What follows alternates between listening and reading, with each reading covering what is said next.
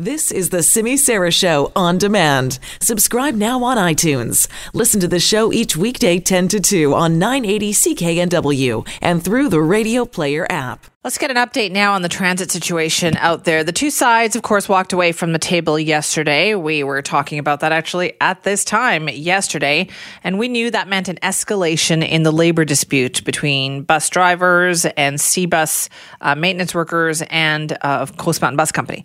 So that meant that today bus drivers were going to be refusing overtime, and they said that could impact 10 to 15% of the bus routes out there. So you could probably expect some delays on buses, and SkyTrain might be more busy than usual today. We thought, let's take a look at how things are going right now. What are the alerts?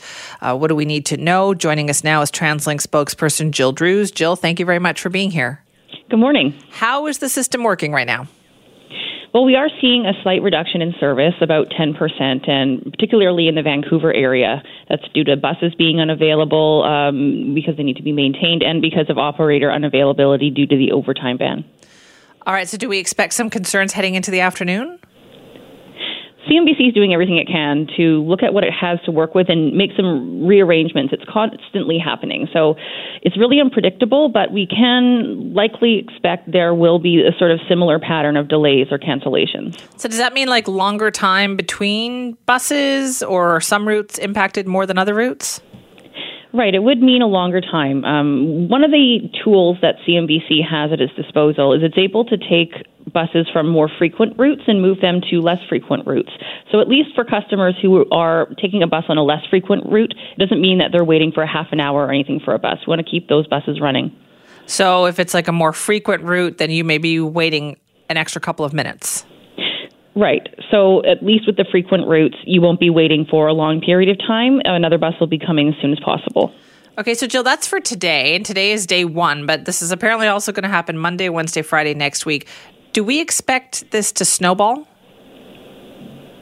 The operator overtime ban would probably be consistent. We have the same amount of overtime usually built into the system, so I would expect similar conditions on Monday. It could be more of an issue with the maintenance overtime ban as more buses require maintenance and aren't getting it done. Yeah, how does that work then? How often does a bus need maintenance, and what would that do to the schedule? Well, the way it's been working is an operator will do a pre-trip inspection of the bus. They may flag an issue for maintenance, and then that bus kind of goes in a pile. It needs to be inspected by maintenance before it can be roadworthy. We don't know at the beginning of the day how many buses will be out for this reason because that inspection happens in the morning. So then it's up to our planners and the folks at CMBC to rearrange the deck chairs, as it were, and try to get as much service out as possible. Right. So you're saying that's where the lineup could end up being? That could impact the service? It's hard to say. We're managing all right now with just a 10% or so reduction in service. I mean, any reduction in service is unacceptable to us, but we're doing the best we can to maintain a fairly consistent level. So where should people go for more information? Well, the best advice I can give customers is to please sign up for Transit Alerts. It's an automated system. You can sign up for the route that you usually take, and we will let you know proactively if there's an issue on your route. There's a lot of alerts this morning. Is that way above normal?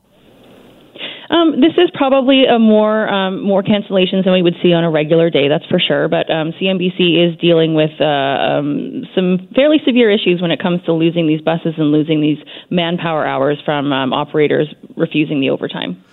All right, Jill, thank you very much for your time. No problem. Bye. That is Jill Drews, a TransLink spokesperson, talking about how things are moving on the system today. So your best bet, if you do rely on buses and transit to get to and from work or wherever it is that you're going, is to sign up for those transit alerts, as she mentioned there. There's a couple of hundred of them this morning. So yeah, there are buses that are affected, but as you heard them say, it's more like longer gaps. If you're used to waiting 3 minutes or 4 minutes, 5 minutes, say, if you're on one of the busier routes like Broadway, you'll probably be waiting a couple of minutes longer just because they don't have as many buses in circulation with this overtime ban.